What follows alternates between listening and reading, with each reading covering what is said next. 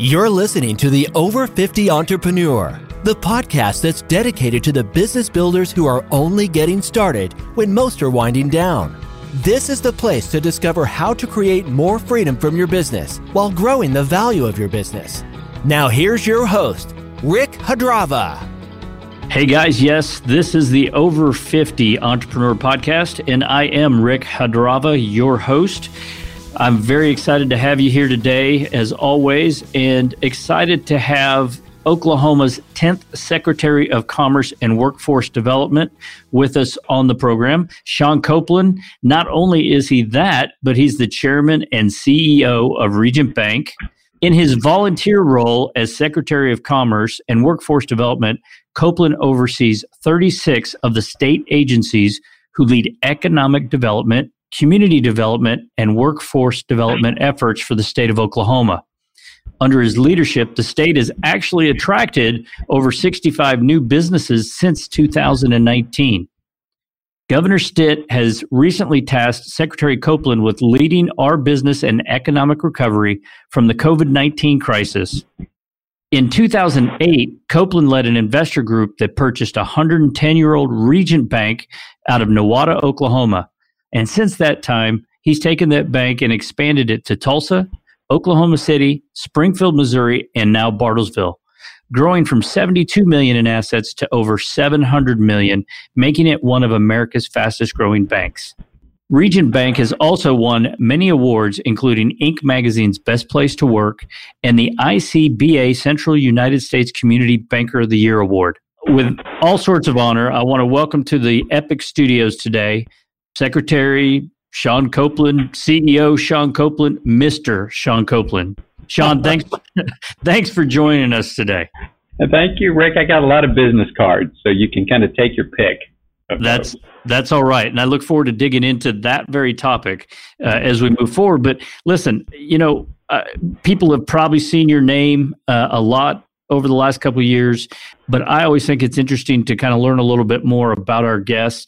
Would you take a moment and just kind of share with us your story, your journey to this point? Sure. Yeah, I'll stay very high level, but I grew up on a farm and ranch down in Beggs, Oklahoma, that's just about 25 miles south of Tulsa. I was going to return to the farm. I went to college at Oklahoma State, and when I graduated, I thought I was going to be returning to the farm. Things were a little tough on the farm at the time, and so my dad suggested that I ought to get another job. He really insisted that I get another job.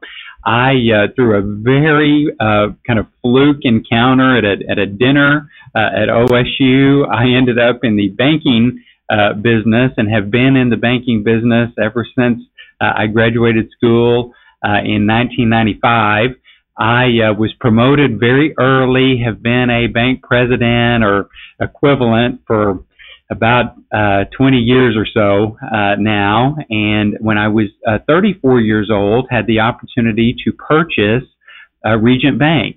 Regent was a very small community bank in Nowata, Oklahoma, another small town northeast of Tulsa.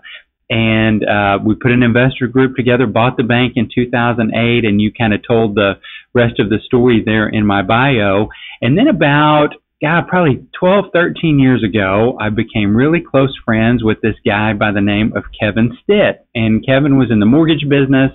I was in the banking business. We hit it off in a Bible study, actually, and became best of friends, and he decided that he was going to run for governor. I thought the chances were virtually zero that he would win, but he did win, and when he won, he asked if I would serve as Secretary of Commerce, and because of my kind of unique situation, I couldn't really leave the bank, and so we worked out a deal where I would basically be a volunteer Secretary of Commerce and continue to kind of oversee the bank as well. And because I've got great teams in both, it has worked pretty well. So that is, I'm married to Angela. We've been married for 22 years, just had our anniversary on May the 2nd.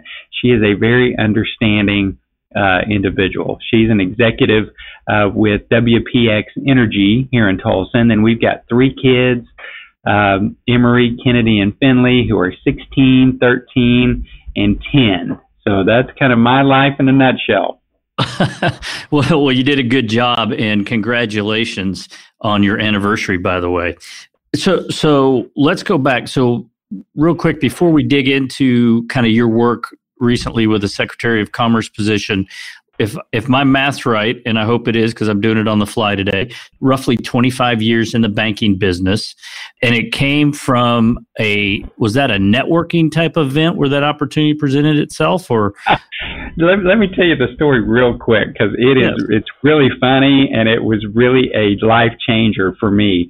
So what happened is I was in student leadership at OSU, and Dr. Jim Halligan was our president, and he had invited me to attend a Board of Regents dinner.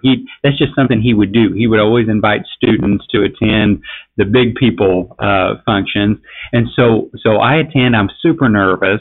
We're sitting around this table. It's me and him and I think there were 4 Board of Regents members from OSU sitting around the table. Well, now I know they're just people, right? But at the time, I was in awe of these guys. And so we're sitting there talking. I'm quiet, and Dr. Halligan says, Sean, I've never asked you, what are you going to do when you graduate from college? And I had no idea because literally 2 days earlier is when my dad had said, yeah, I don't think this farming deal is going to work out. And so I didn't know what to say. So there was a guy, I didn't really want to say, well, I really don't know. I'm a senior. I only have 1 semester to go, and I'm supposed to be Mr. OSU, but I'm clueless as to my career. So I'm like, man, I got to come up with something. And so to my left, there was a gentleman sitting there by the name of Bruce Benbrook, and his name tag said, Bruce Benbrook, Chairman, Stock Exchange Bank, Woodward, Oklahoma. So I thought, well, that sounds good. I'm just going to say banking. And so I did. I said, well, I've been thinking about going into banking. Everybody around the table goes, what? We had no idea. And I said, oh, yeah, it's a very recent career decision. And it was, Rick. That was a true statement. It was about 15 seconds old. And so they started asking me questions about banking. I bluffed my way through the dinner. Dr. Halligan, as we're walking out, says, I've got a good friend that owns a group of banks in Oklahoma City. Maybe I can help you get an internship. And that is how my banking career began. I went to work for MidFirst Bank in an internship. They hired me back after college, and that's how I got into this industry. That's a fantastic story. And I think it's a good reminder that you don't have to always have it all figured out in the moment, but I love your spunk there. So that's really good. So over the desperation is really what it was. Well, desperation. Well, yeah, creativity, whatever we want to call it. You did a great job in the moment. So 25 years of banking. I always like to ask a question: what has stuck with you the most about your banking career, Sean? Yeah, Rick, there's so many things that I have learned, but I think, probably the top 2 are the value of your team. I just truly, truly believe that you're only as good as your whole team. And so early on, we didn't have as strong of a team. I get a lot of credit for our success, but the truth is we weren't really that successful when it was just me. And when I was able to put together a really talented group of people to lead the organization, is really when we took off. And then the other one is just the importance of taking care of all of your employees. I just think that I know it's easy to say, but we make all of these decisions throughout the day and the week that can either, maybe it can add to our bottom line, or we could do something to help our employees, or we can take time to do something for ourselves, or we could take time to sow into our employees' lives. And so we just make all these hundreds of decisions in a given week that are either for our employees or not necessarily against them, but maybe not necessarily for them. And so I just think those are the 2 things I have learned is you've got to value all of your employees top to bottom, and the leadership team is the key. It's not about the CEO. It's not about the Secretary of Commerce. It's about that team and making sure that they're, empowered and feel supported in doing their job. I love that. That's really a good observation, and I love your quote. I wrote it down. Not as successful when it was just me. That's profound, because I think it's true for all of us. We've got to put ourselves around a group of very successful, talented people, and it sounds like you realize that. Well, okay, so let's shift gears then, and the Secretary of Commerce and Workforce Development position becomes available, and I'm curious, early on, what did you expect out of that role, Sean? Well, so first and foremost, I wasn't really thinking I would do the role. I was on the transition team for the governor, and I was actually recruiting people for this role. One of my jobs, I was responsible for finding several cabinet positions for him, and so I was actually out recruiting people. And so we got down to the end. I presented these candidates. He interviewed several of them, and then he asked if I would do the job, which was a bit of a surprise to me. And so when I got into the job, it initially was just Secretary of Commerce. So, of course, what I thought was what everybody thinks, that it's going to be all about recruiting business into the state. And I thought we'd be jet setting, all over the place, meeting with CEOs, telling our story. And I thought, man, how fun is that? And shortly after, we were kind of rethinking how the cabinet was made up. The governor has some flexibility within the cabinet, and so he decided to combine workforce development in with Secretary of Commerce, which was a great idea because it's our biggest issue as a state, is making sure we have a good quality workforce.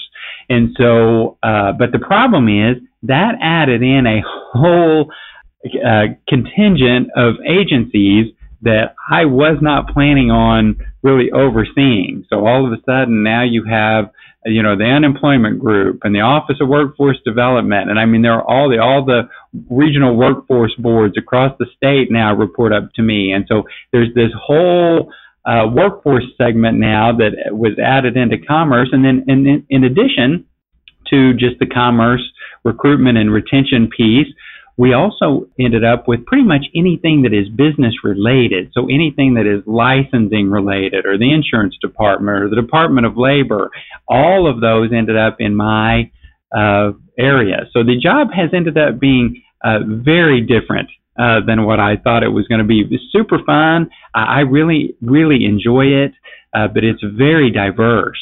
Any given day you're dealing with all kinds of different issues and approvals that I wasn't really planning on initially. Well, what has been, and that's amazing, because I'm thinking about all the different agencies, and I got to be honest with you. Part of my brain goes, that's a whole lot of meetings that Sean has to sit in, as you look at all the different agencies. But what's been the biggest challenge for you as you've kind of gotten your hands around all of this? The biggest challenge has been the learning curve for me. I mean, truly, it took me about a year just to kind of figure all of this out. And thankfully, I have been shocked by the level of commitment and, frankly, talent within our state employees. I mean, I have a number of agency leaders or even senior level people in some of my larger agencies that I mean, they could go make double outside of state government, but they are very, very passionate about the state of Oklahoma, and they want to make a difference. And so I'm super impressed. What I really did was try to bring kind of a business acumen, business processes. We utilize a management operating system called Traction, for example, within the bank that I brought to all of the agencies. And so my goal was to kind of create more of an accountability and an issues-driven culture, and not just kind of do everything the same day after day after day. Let's really try to move the needle. And I think the agencies have really enjoyed that. We're very responsive. In private business, if you don't respond when people have a need, they go somewhere else to do business. And in government, it wasn't really that way because they don't really have that option. So we had to really stress the importance of returning every email and voicemail every day. And that's a big change. The fact that I would respond to them was a big change. The fact that we have quarterly management meetings where all of the agency heads get together and we do training, we talk about issues, that had never happened. And so I think it's been very, very positive, but I don't have to do a whole lot of day-to-day management of these folks now. I'm just available if they run into issues that they need my help with. It's really running pretty well right now. So it's real visionary leadership as we go through. So in the notes here, there's 65 plus businesses that have been attracted to Oklahoma since 2019. And I think that's where, we've obviously got some headwinds in the energy space and, our restaurant folks. So I'm curious, how did you attract these businesses from outside Oklahoma, and what type of businesses are we bringing to the state?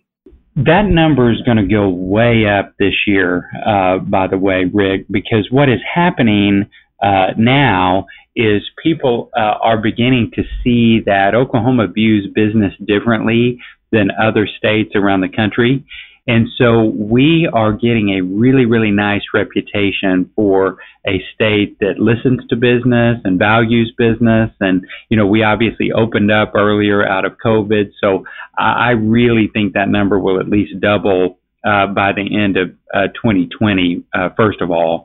The way that we recruited the businesses that we have now, we really focus around our main industry segments. And so, our biggest industries are energy, aerospace, ag, biotech or ag tech, and then IT and financial services. Those are the kind of clusters that we have. And what we've found is businesses want to go where there are businesses like them. They get nervous when they're the only business of a certain kind because they don't really have a labor pool to recruit from. Talent won't join them because if things don't work out, where else would they go work? So that's basically what we did. So we just did a very targeted recruitment, not only to those industries, but to those industries within states that we felt like were more vulnerable. So California, Washington, Illinois, New York, and Colorado became our top 5 states that we began to recruit heavily into. And so what's happening is, like within California, we have 17 companies right now looking at Oklahoma hard to move here from California, and 5 of them have already announced this year. So I think these efforts are really going to begin to pay off because we just have some advantages over those states. And then we're also kind of whale hunting now. And so it's been pretty widely known nationally that Tesla has been looking at, both Oklahoma and Texas for a new gigafactory. So my life, the last probably 2 months, has been 97% Tesla and 3% everything else. And so we're working that project as well. So you are right. There are a lot of headwinds in Oklahoma. Energy is tough. Aerospace is tough.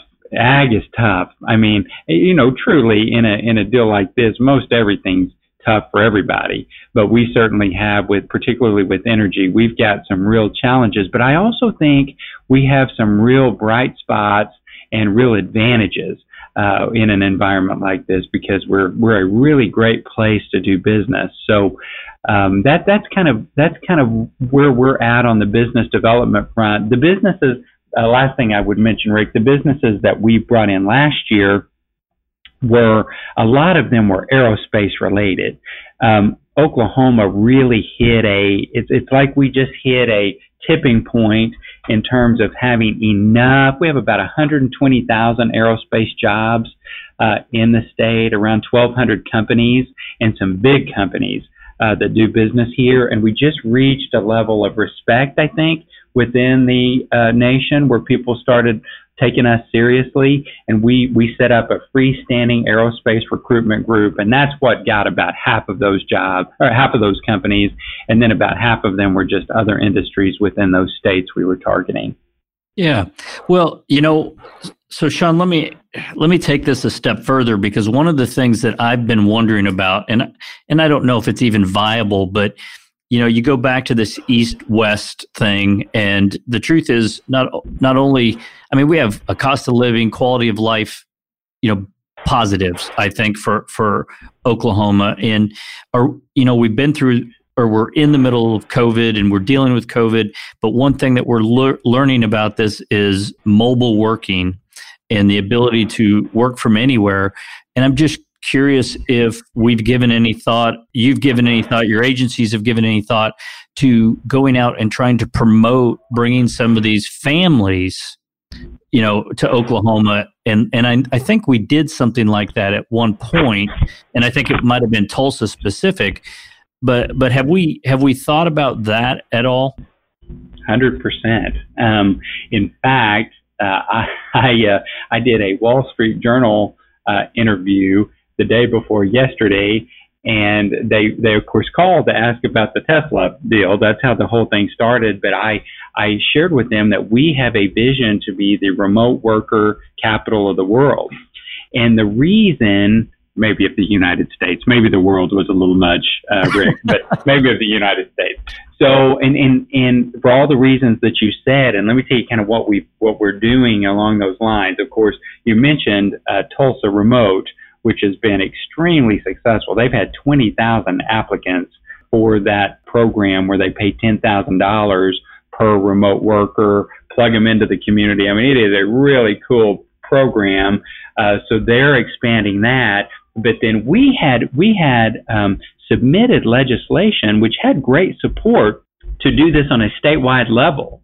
Basically, we were going to take a certain program we have called Quality Jobs incentive program, and we were going to expand it to include remote workers as well. But the problem is we had a very shortened legislative session, and with everything that was going on with COVID, it just didn't. We only passed a third of the bills that we did last year, and it just didn't make it into the cut. But I think that it will next year. So we're absolutely pushing that heavily. And then to take that a step further, we have put together what's called a Bounce Back Task Force for Oklahoma.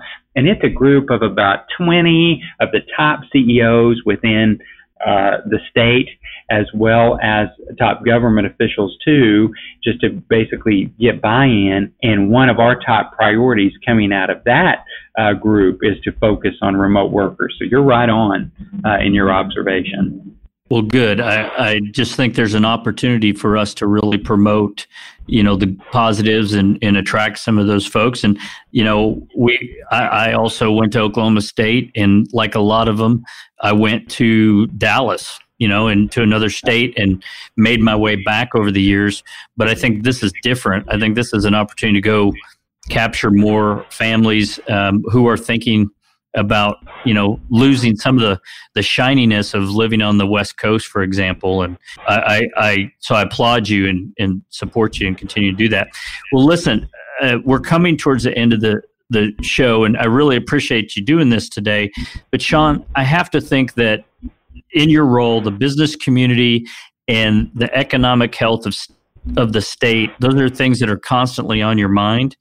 And so if you were to kind of share some advice or a message with our listeners, the business community on our show, anything come to your mind? Any message you'd like to relay? Well, so as far as your Oklahoma listeners go, I would just tell them to hang in there right now. I know it is a challenging time for our state. It is for our whole country, but I just believe with all my heart that this is going to be a pivotal moment for our state. I just think for all the reasons we've discussed, we're getting traction like we've never gotten before. We're getting attention like we've never gotten. We have an advantage when it comes to COVID because of our, lack of density. I think that great days are ahead for us. For just the business people in general, I learned back in 2008, 9, and 10 when we just barely survived that really all you can do is do your very best and take it one day at a time.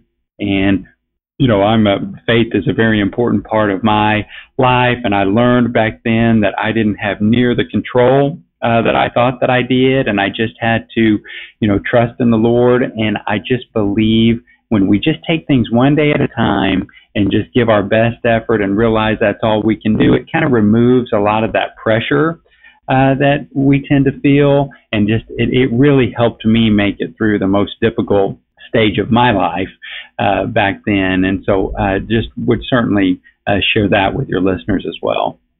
Well, I appreciate that, Sean. And, I think that's the thing is we have a great community of business owners, so many resources available to support one another. And I really appreciate the work that you're doing. And I wish you continued success. If somebody wanted to learn more about your bank or be able to reach out to you, how does somebody do that, Sean?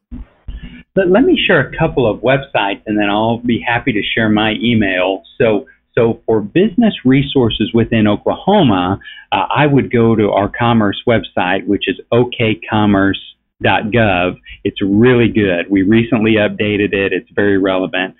Our bank also has a ton of free resources for businesses. And so if they go to Regent, REGENT.bank, and just click under resources, there are all kinds of free information there, resources that we provide to businesses. That's kind of we feel like that's our mission, is to help businesses in any way that we can. And then my email, I'll just give my bank one because it's the easiest, but they can always reach out to me at skouplen@regent.bank, and it's just SKOUPLEN @regent.bank. And I'm pretty good at returning emails. Phone calls, I'm usually way behind on. But if they email me, I typically get back to all those the same day. Very good. And I hope, if people do have questions, I hope they do reach out and know that you're accessible, even if it takes some time. But Sean, we appreciate you being on the show. And guys, you can get the show notes, the emails, and the website information from our website at www.epicsbiz.com. That's epicsbiz.com/podcast. Until next time, just remember, we're only getting started. Appreciate you tuning in.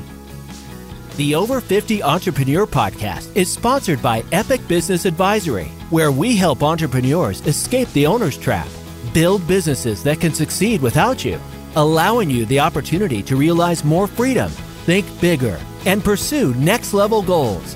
Download our freedom formula at epicsbiz.com/formula. And remember, we're only getting started.